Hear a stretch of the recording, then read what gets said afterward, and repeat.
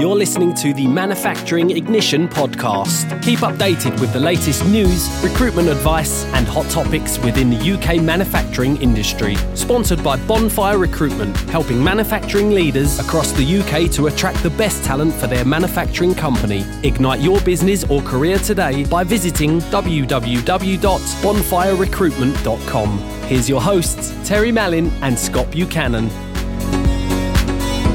Hello everyone and welcome back to the Manufacturing Ignition podcast, hosted by myself, Terry Mallin, and my co-host, Scott Buchanan. Afternoon, Terry. How you doing? I'm doing well, Scott. Do you know this is our 6th episode? You are having a laugh. Seriously? Yeah. How time flies when you're having fun, eh? Well, exactly. And I'll tell you what, do you want to know what? Kind of, on a different subject as well, how many emails did you get over the weekend from Black Friday and Cyber Monday? Do you know what? I thought it was being very popular, but it turns out, it was consistent. And what surprised me was that it was consistent garbage. It's the same stuff. It's like promoted as Black Friday. Wow, you can get a deal, and it's the exact same deals on the Monday. One of the ideas, and I'm hoping my folks aren't listening to this, but one of the ideas I've got is to get one of those, one of the pictures blown up on for the wall. And if I'd actually bought the deal on the Friday, I'd have been kicking myself because the deal on the Monday for one of the sites was actually miles better than what it was on the Friday. I just thought it was all a load of junk, to be honest with you. Didn't really see it at all. Aye, but are you getting yourself sorted for the Christmas party season, Terry? Are you? Yep. I bought my spaddy away and I bought a wee bow tie. And is that your typical attire at a Christmas event, isn't it? Our Christmas event's different this year, Scott. You just have to wait and see how that pans out. Anyway, we better crack on. So for those tuning in for the first time, both Scott and myself have been working within the manufacturing recruitment sector for over 15 years combined, and that's been all typically within management and technical recruitment. And over the past few years, we've been growing our business, Bonfire Recruitment, to be the leader in recruiting within manufacturing across the UK. We started this podcast initially to give an impartial view on the latest manufacturing news, discuss hot topics and give a real insight into recruitment and people retainment. So getting started this week we're going to cover latest news, a hot topic on women in manufacturing, and our recruitment minutes will be following on from last week, which will be once we've mapped out the market, how do we identify the top 15% in the market to make sure you get the best people for your business? So, Scott, over to you. What's the latest news this week? Thanks, Terry. Well, yes, some interesting topics ahead, and clearly quite that hot topic's going to be interesting because there's a lot of depth in that. But the news that's been coming in, a topic close to your heart, Terry, Scotch whisky. I noticed one of your pictures has got some bottles behind you. China has actually cut the import tax that was introduced recently for the whiskey product. The country's so whiskey getting sold into China to be sold in China. They're cutting the import tax on that, so it's a benefit to. Yeah, it's a benefit. Well, it's easier that more will be sold. I know that certainly the serious bottles and the expensive bottles that were always used as gifts, I guess, within business. And there's been a bit of a hit in that recently because of this, a different kind of tax, but it's the same tax. So it's been relaxed. In the first 6 months of 2017, demand for Scotch in China jumped as the economy grew, with direct exports alone up to 45% to £27 million worth. All right. Right, okay, so £27 million of exports to China. Yeah, just purely in this year. Yeah. Okay, because I know, because I did a bit of work for a whiskey company back a couple of months ago, and I was checking out exports and all that good stuff because they're all kind of involved that. And I know global exports last year within whiskey, so global exports for whiskey was £4 billion globally.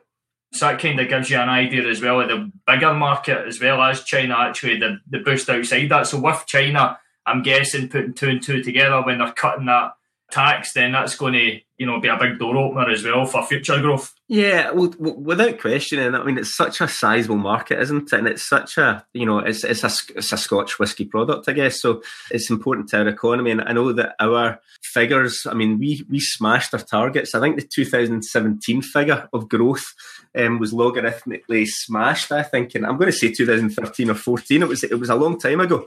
So all good. Good. And I did notice it's not just I'm having a look online, Scott, as you were talking there, and it's not just Scotch, but also Cashmere clothing as well is going to benefit from that slash in tariffs, which will obviously benefit companies like Johnson's Elgin and whoever else. Well, indeed, and I think there's certainly plans over the course of this year. I don't think now, but certainly over the next 6 months or so, that pharmaceuticals, food and health was slashed as well. I think it's going from around 17% down to 7.7% of a tax. So that's quite a massive hit. So that should be good for all involved, and I guess it gives an indication of where China recognise manufacturing, or rather the importation, I guess, is in that case. And here's another fun fact, actually, just as I'm reading here. Diageo are hosting their second ever whisky summit, and apologies for my Chinese pronunciation, Guangzhou, in Guangzhou. So they're hosting a second whisky summit in China. So there you go. So there's a growing importance in the Chinese market for Diageo as well. Very much so. As it would be. Staying on the news about China, Scott, just whilst I'm looking online here. So it looks as if China has released a 3-year action plan to upgrade their manufacturing sectors within specifically new materials, shipbuilding and railway vehicles. The reason behind it is to catch up with other established rivals in the world. So they're putting in a bit of investment there. It's a 3-year plan between 2018 and the end of 2020. Okay. So that consists of like high-speed trains, high-end vessels, offshore engineering, industrial robotics, which is quite interesting. Topical. And I'm just reading here, medical devices. Okay. One of the trains are developing called the maglev trains. They can that's the fast one. Yeah, that's the fast one. I'm pretty sure that's the. Is that not the? It doesn't. I'm going to say it's all magnets or similar. Where is that not like almost pushing the speed of sound? That thing, if I remember right. 600 kilometers per hour. Aye, there you go. Yeah, it's crazy. That is crazy. That's like you're driving. Literally 600 kilometres. What's that? Probably Glasgow to London, maybe 400 miles, say 500 miles. Then literally you could do that in an hour.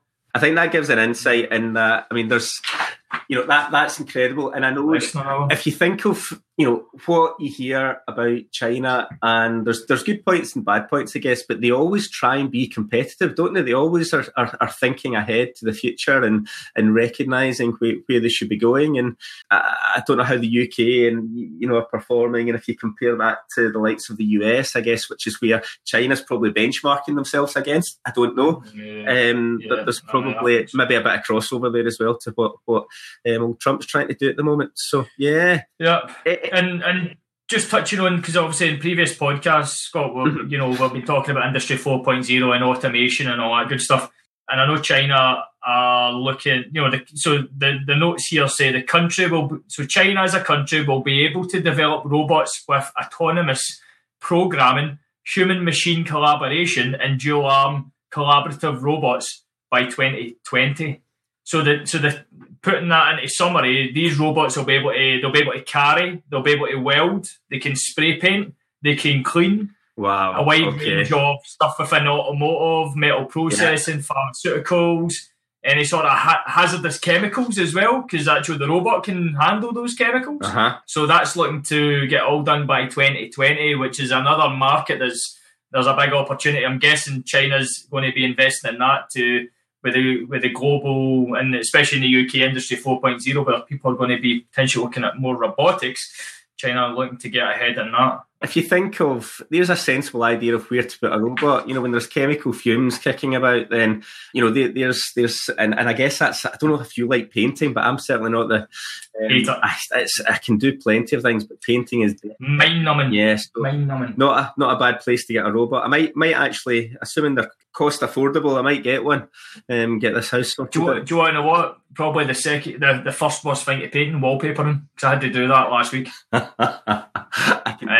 and that was horrendous. Yeah, I wouldn't even know where to start with wallpaper. I honestly wouldn't. I remember trying to take off wallpaper in an old flat, and when I took off one sheet, all of a sudden the wall kind of fell in. So I decided that wasn't a good idea to do. So I hope you're not covering anything up behind that wallpaper, Terry.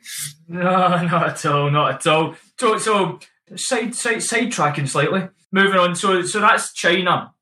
So what's the UK's strategy? And yesterday there was a news article came out about the UK government launching its industrial strategy, which is basically a long-term plan to boost productivity. Do you know within UK manufacturing? I saw that. Have you read it yet? Have you? What's your thought? I've not. No.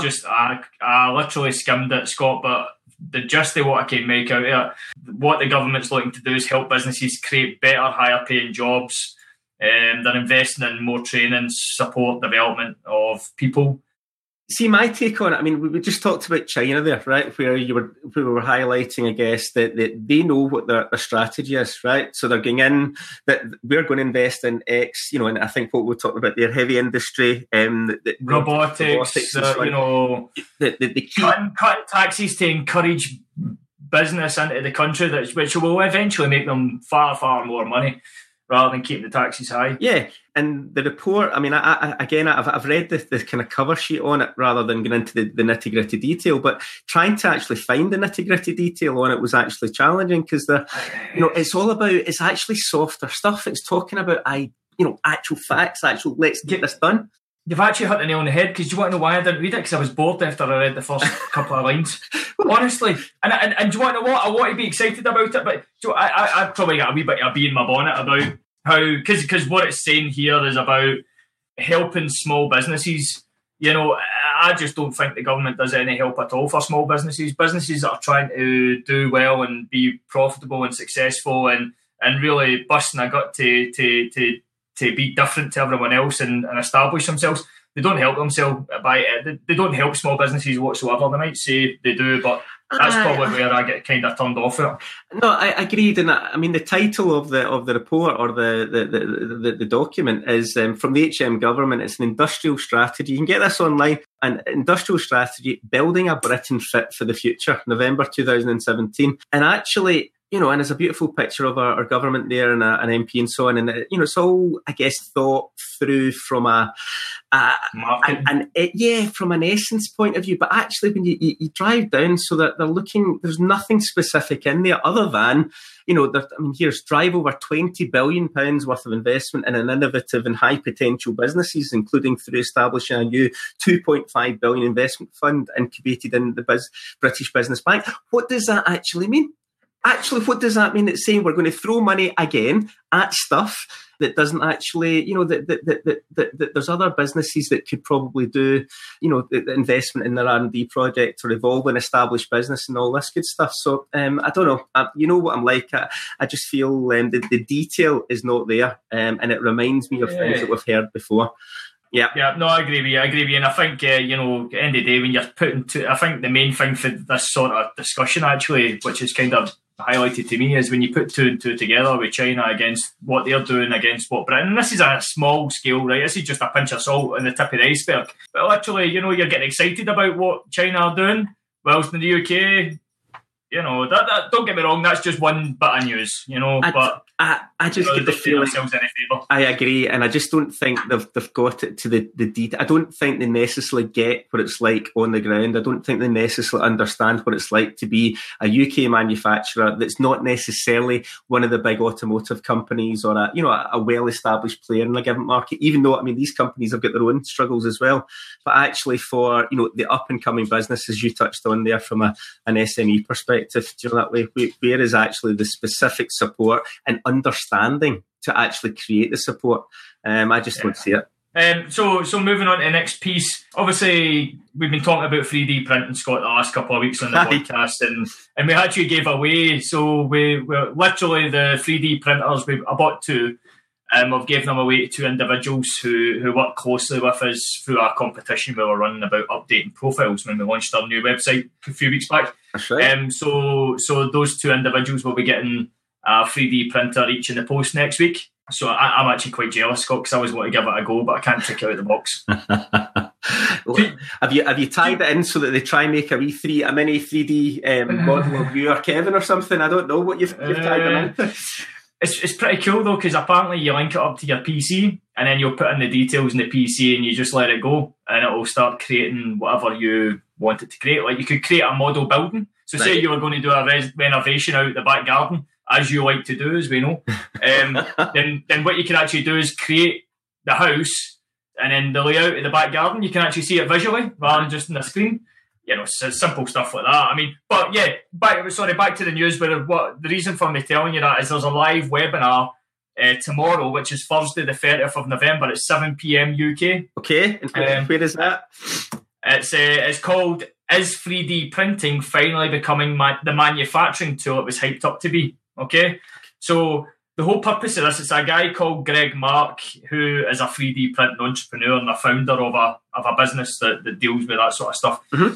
What he's looking at is having a conversation, and it's literally going to be a conversation looking beyond the actual prototype and the functionality, but actually exploring what you could use it for in a manufacturing environment. Mm-hmm. And this is an American guy, and it's for the American market. I'm going to plug in and listen in because I'm interested. So it's 2 p.m. Eastern Time US, which is 7 p.m. tomorrow night. You can, if you go into so it's a website called technologyreview.com. You'll be able to access the webinar there and sign up for it. If you can't find it, pop me or Scott an email to info@bonfirerecruitment.com and we'll pop you an email. And the next, as soon as we get it, we'll ping it across to you because that sounds interesting. And I think it'll tie in with a good hot topic for next week, Scott. I think it certainly does. Now, are you sure you didn't get buy two for printers and get one free, Terry? Is that not your angle there, no? Unfortunately not. I was tempted, but no, 2 printers only. I'll be getting delivered tomorrow. Good man. No, well done. Good. Yeah. So moving on to hot topic. And this one is a hot topic, which is interesting. Just before the hot topic, Terry, I don't know, did you see coming through the shortlist for the Manufacturing Management Manufacturing Champions Awards this year? There's some interesting companies in there, but I thought it's something that when you see companies like, Farm Salmon and Trout Limited and Coca-Cola, what else we got here? Weetabix Food Company, all in the same, award ceremony. Or shortlist of the award ceremony, then it's looking like a serious competition. But so what you're trying to say, Scott, is I should keep the bow tie for this event and the spaddy and just prepare for this event. I think that would certainly do everyone a lot of favours. I think I'll just miss it. I'll so what was I going to say? Who's your? So we'll pick one pick each because last time I picked 2 correct ones. I'm having a look at the list now. What's your top pick? Well, for I guess it's more to do with the topics, isn't it? So, I mean, whether you want to do who the best manufacturing leader is, or are you thinking we should maybe take a vote, or who you think you're the unsung? I'm more included, if you look at the bottom of it, the unsung hero. What we got here, John Dawson, production planning manager from Fogarty Fill Products Limited. So what made you pick Jim Dawson, Scott? I'm interested. He was top of the list there, but the one I thought was the unsung hero is a chap called Michael Hooper, who is a continuous improvement facilitator at Entech International. Now, to be fair, Entech, yeah, it was between him and Martin McGrother, who's a slab yard team member of British Steel. But Michael's job within continuous, anyone that's within manufacturing knows that when you've got a continuous improvement facilitation type role, it can be quite challenging, depending on what departments, of course, you're working across. So he, the very fact he's on this list, I'm sure has been doing some good work. So that's my vote. Who you think? Okay. Who's your? There's one and one name only. Who's that? The young chap who keeps coming up every time. He loves an award.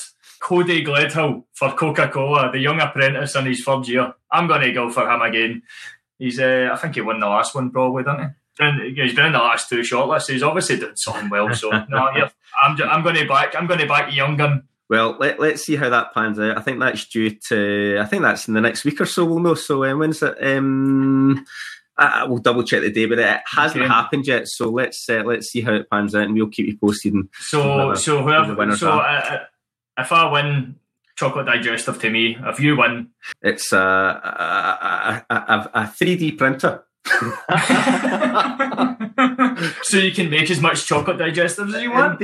I love your thinking. Fantastic.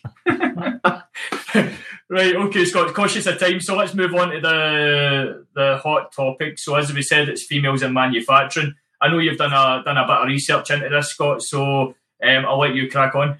Yeah, well, it was something that came across. I mean, you and I deal with this on a daily basis, and there's plenty of viewpoints in this. But one of I was speaking to to be honest, what prompted me in this was actually there's a company called Mansfield Pollard, and there was an article I was reading about them reaching their equality milestone, where actually the key directors in their business, all three of them are now female, which caught my eye, and I was thinking, well, actually, that's pretty. Yeah, it's not common, I guess, for the percentage of the board to actually be, all female. And then it got me thinking, actually, what's the norm, actually? And then also the recruitment challenges that we've seen over the years about perception, about capability. And then actually, if we think about the pool of talent that we have, depending on the role, of course, the volume of good females that are actually coming through the ranks. So I just thought it was an interesting starting point, because there's so many other ideas that spin off from it.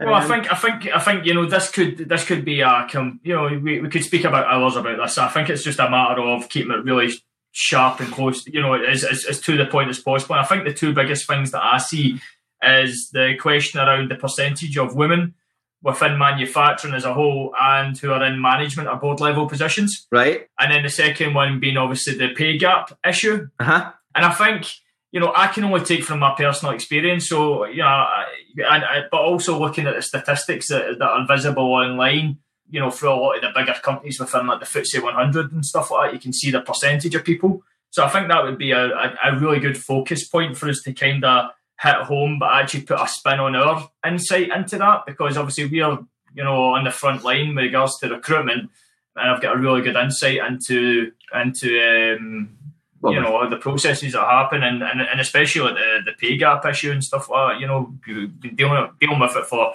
we've been working in recruitment for 6 years, and Scott, you've been working at 10, so I'm sure we can give a really good insight rather than just the same old stories that and articles that you read online.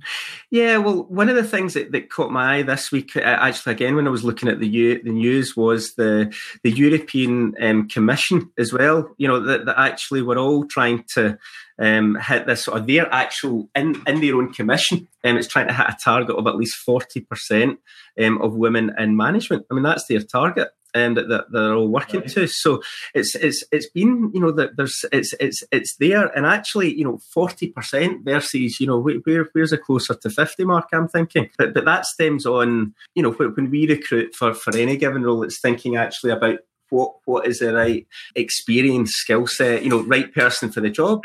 We don't. Correct. It's correct. Why should it matter? Do you know that way? Correct. 100%, Scott. And I think the bigger picture, right? Obviously, there's a lot of statistics that get thrown around. Okay. Mm-hmm. But the bigger picture is how many men is there in manufacturing compared to women. And if you look at the statistics from last year, there's manufacturing is made up of 85% men and 15% women.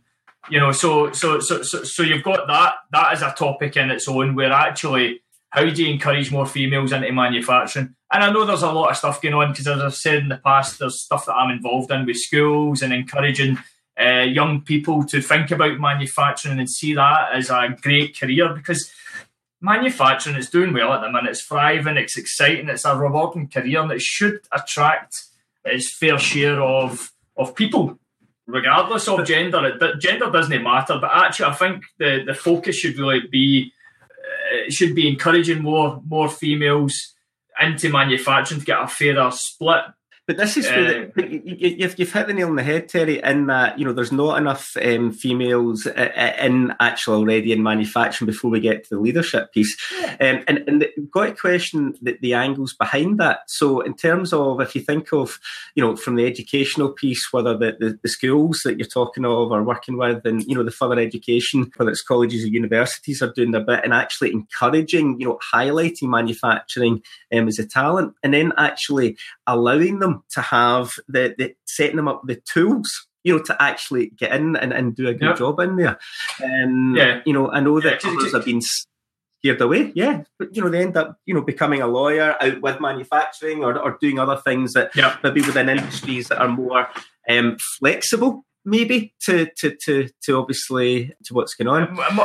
Exactly. And I think, with the focus of these reports that I've seen online about 33% of the board being female, I think that's the wrong sort of attitude. They're actually a percentage of the board, because I think it should be actually encouraging more females into manufacturing as a whole, and that and then at the end of the day, there's no point we talk about percentages when actually we should be looking at getting more people into manufacturing overall. That's my thought. Anyway, and I think, but the facts that are probably drawn to this point, that the reason that we're talking about the percentages of females at board level and in senior management is based on the fact that females, the percentages were horrendous. They were absolutely. It was just not fair that it was a male. It is and still is a male dominated environment.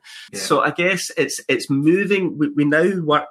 And we all live, with an all-encompassing world that's diverse. And I think sometimes that as a lady will speak to earlier, highlighted, the power of diversity, is actually where it can make such a massive difference within manufacturing, and I'm sure other industries as well, where actually you embrace the capability of what someone can bring to the table, and whether it's maybe slightly different, if someone's got maybe a family or there's actually commitments out with, that they can't necessarily do what's always been done, that actually that can happen. I think it's to do with because Scott, if I'm thinking about it myself, I've kind of always been brought up, with a successful mum who's done very, very well and has worked her way from the bottom up to being the HR director for a global company. Yeah. And I've seen that progression, so I've always been inspired and influenced with that, and I've never thought about gender at all. And I think, from my perspective, all the companies I've ever worked with, there's never been any gender bias. There's never been that. I've never faced that. However, it is out there, and there's no question about that. And I think it's with the sort of older school companies who, it's the way it's been done, and it's hard to kind of accept maybe a female onto a board. Yeah. And I think that's the big challenge. So when we're talking about the percentage of females on board, I think it goes down to the actual companies. I mean, you've got the likes of your FTSE 100s, obviously they're going to, they're obviously embracing it as, it's a matter of Diageo's got 36% of the board female, Glaxo's got 33% of the board being female. So there's a big drive there. However, the bigger picture is actually, at the total FTSE 100, out of the 100 companies, the average percentage of females on board is 17%. But that's the total FTSE 100. That's not, there's 29 manufacturing companies on there. So I think the key thing is not just looking at a FTSE 100 or whatever and the bigger businesses, actually the wider manufacturing. If we get more people involved in manufacturing, regardless of gender, then it'll naturally balance it. At the end of the day, people who are career driven, successful, and doing an excellent job will be naturally promoted through those. Exactly. It's about the capability, and just here, Terry, you might have your figures you've got there. I've double checked here. I've got the 2017 figures here, and I believe Diageo is actually now at 44% of female board.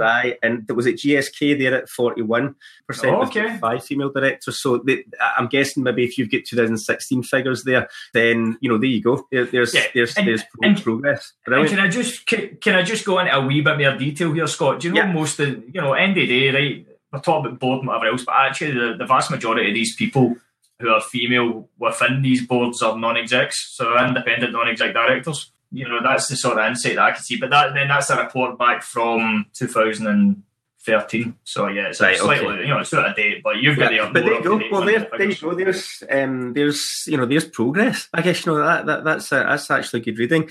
Tying in with just you touching on the clients you've worked with over the course, and you've not really come across. I've not seen it from a. I've actually seen it in the reverse of a. I've had a client saying to me, if you've got a female, brilliant, because, it'll actually help the morale in the team and all that side of it. But I've seen it also where, there was an example where a lady was considering a role, was considering a role in a unionised environment. And actually the person that was representing her said, do you know what, it's probably not the right one for you. Do you know that way? That opens up a whole other can of worms, Terry. I mean, what's your thoughts on that in terms of, do you not think that, companies are potentially missing out on, and missing an opportunity that they're actually, 100%.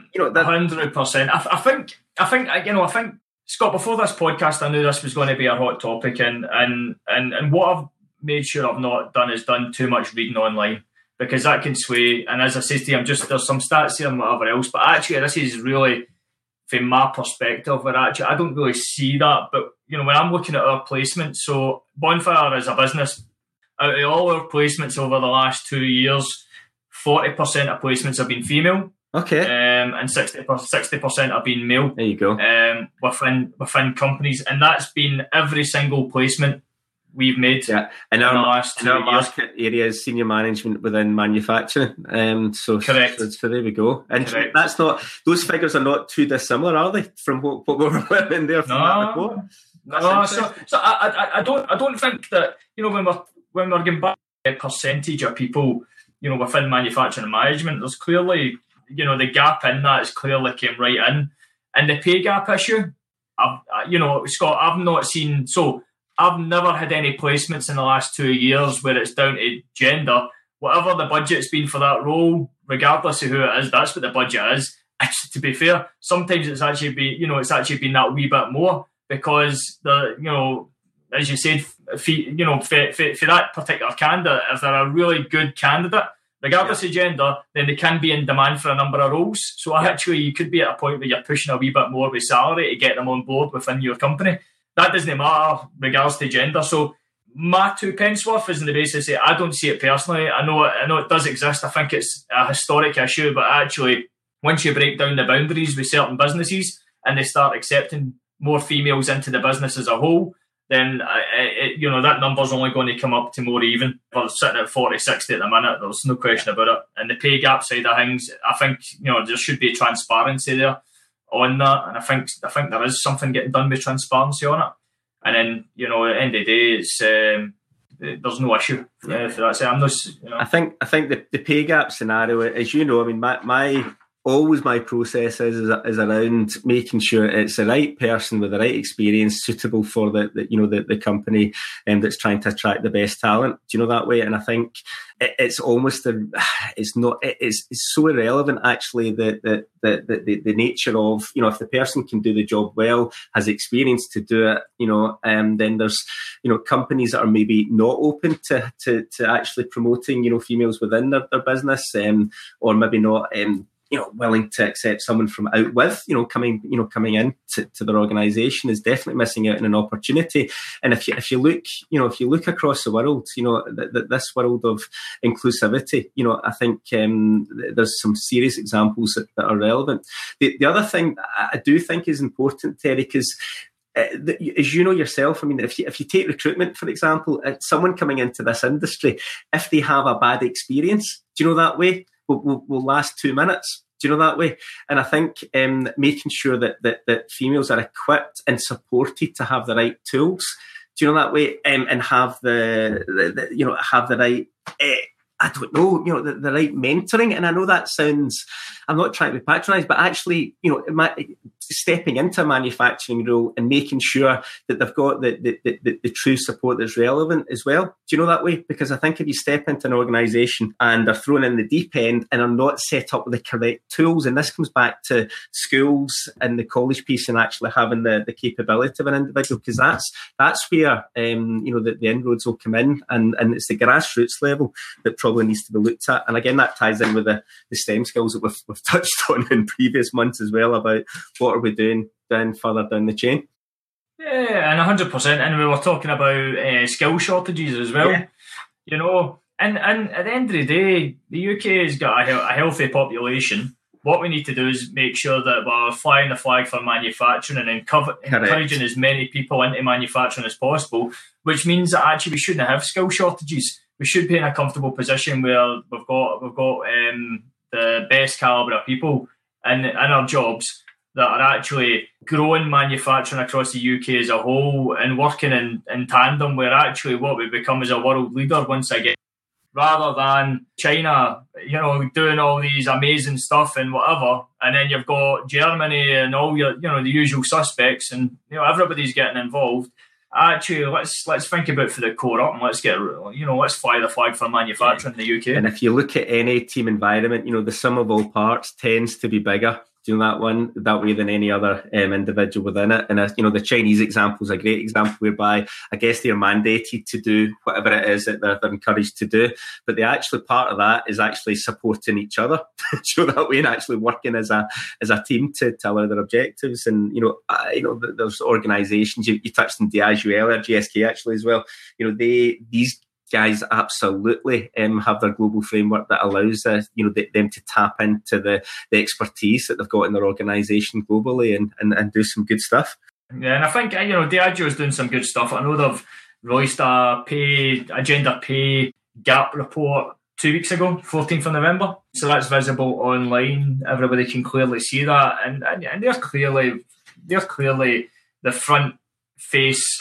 They're looking to show that they're the best employer for gender throughout the world, which is great. But we need more SMEs, medium-sized manufacturing companies, doing the same, which there certainly are. But I think we need a wee bit more, and we just need to encourage more people overall into manufacturing. Yeah, no, I totally agree. And I think maybe for 2018, Terry, we revisit this, and I think maybe look at the bigger challenge and how to encourage, female leaders and technical experts into manufacturing, and whether, and potentially take that one stage further at attracting, individuals from further afield, overseas, I guess, and highlighting, I guess, the challenges of individuals maybe with disabilities and so on that actually can still do a good job, and probably a better job in some cases, within a role within manufacturing. So plenty to consider. So any feedback and thoughts on that would be appreciated from our listeners, and we'll certainly revisit that in the new year at some point as well.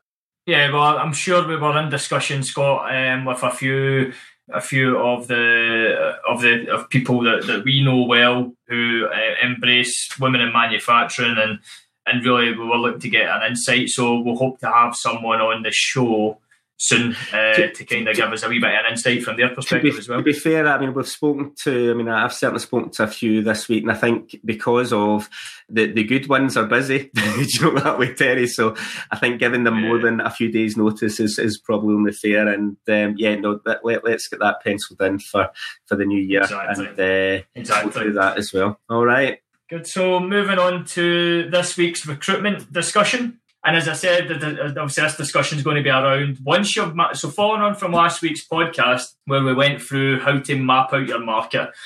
If you are a business owner, a business leader, a hiring manager, you could be any management position within a site, or whoever recruits for a team within manufacturing. It could be HR, internal recruitment, it could be anyone, a production manager, it doesn't matter. If you recruit a role for a manufacturing company and you're the hiring manager, you should know how many people are in your area who could potentially do that job. Whether it be 50 people, 5,000 people, you should know that number, and actually, because that allows you to actually make sure that you've got full visibility of the market and the potential people who could work for you within your team. So we went through that last week about how to map out the market. So this week, I thought it's important, Scott, that actually once you've mapped out that market, it's all very good that you've scoped out everybody in that market, but how do you identify the top 15% to make sure that you get the best people for your business? Absolutely. And to kind of put it into perspective, so say you're let's stick on the whiskey. We were talking about whiskey at the start. So say you're a whiskey company in the Scottish Highlands and you're the HR manager, and there's say 5,000 people who work within the whiskey industry, within manufacturing, within 30 miles of your company and your site. Okay, so out of that 5,000 people, how do you identify the top 15% that could potentially be attracted to your business? So that's 750 people, and that's the 750 people you concentrate on.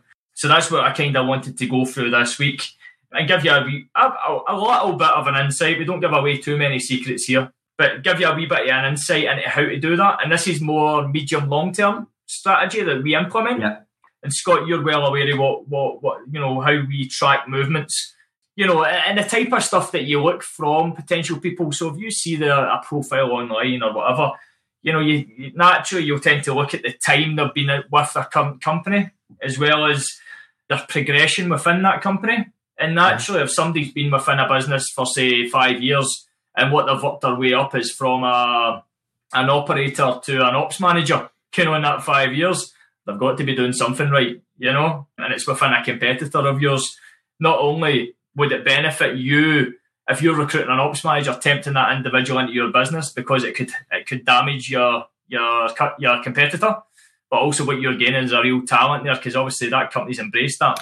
Do typically, Terry, see that type of typical talent stroke candidate you're talking of there, or employee to the business, is typically the candidate may well not have been rewarded financially as well as if someone had actually left the business and gone to another company. Because that way, which is it's one of those things, I guess, whereby if you stay with a company, the company believes they're doing the right thing, but actually, the competition is always looking for good talent. Correct, and that'll be a future recruitment minute where we'll talk about retaining. Once we've got the good people in, how do we retain them? And a second area that myself and Scott track is all your awards, your recognition, press releases, anything at all with names, and we gather that information over a period of time, and that's what people should be doing. Hence why we have we mention about awards nearly every week in the latest news, because we're visibly watching them, looking for people and marking it in a notebook. It's not literally a notebook, but on a database, we know who is doing well over a period of time. A wee bit of a side curve, which might, and this isn't the be all and end all. This is just a wee bit of advice. It's not one size fits all with regards to shoe. It's certainly not that, but it's pretty accurate. There's a consistent trend. What's that? But if you're looking at LinkedIn activity, people who are less active tend to be more busy on their roles, more happy in their jobs. They're not really interested in LinkedIn. They're doing well. They're getting recognised within their company. It tends to be when someone has a much higher activity media platform, it tends to be that they're maybe updating their profile. Okay, if somebody updates their profile, then a lot of the time that means that maybe they're going to be starting to look for a job, or they want a profile up to date for some reason. Okay, and it might be genuine reasons you just want to update it, but let's be honest, at the end of the day, if I was updating my profile, there's a reason behind it. And that might be a number of different things. You're actively more posting more, so myself and Scott would keep an eye on that sort of stuff. That doesn't mean that person is not in the top 15%, because you should know that from before, actually, the historic movements. And then actually looking at, have you had any engagement with this person before? Is this someone you see time and time again, actively applying for roles every single month or every couple of months? Yeah. All of this tracking movements, actually, you're looking for trends where it kind of identifies as how is this person within their working life? Does that make sense, Scott? Yeah, no, it does, Terry. And I thought I don't think this is a super secret, but one of the things about the candidate that's maybe too busy, that's keeping a low profile, sometimes doesn't get the chance to exactly to say what you're saying there, such as update the LinkedIn profile. And the person that's doing all the updating and similar, actually the best piece of talent that a given other employer might be looking for is the person sitting next to them, half the time. And it's actually, good recruiters will have, have an understanding and have mapped out, who's where doing what, I guess. And that's the talent that companies, because they're doing all the graft in the background, that will hit them if they're not getting looked after. So you're absolutely hitting the nail on the head, Terry. Okay, good. So, and as I said to you, we're not going to give you too much secrets. That's a kind of tip of the iceberg again. But literally, if you picture the last two podcasts we went through, you should have mapped out your market. You should know how many people are in engineering, how many people are in production, operations, supply chain, finance, HR, whatever the department might be.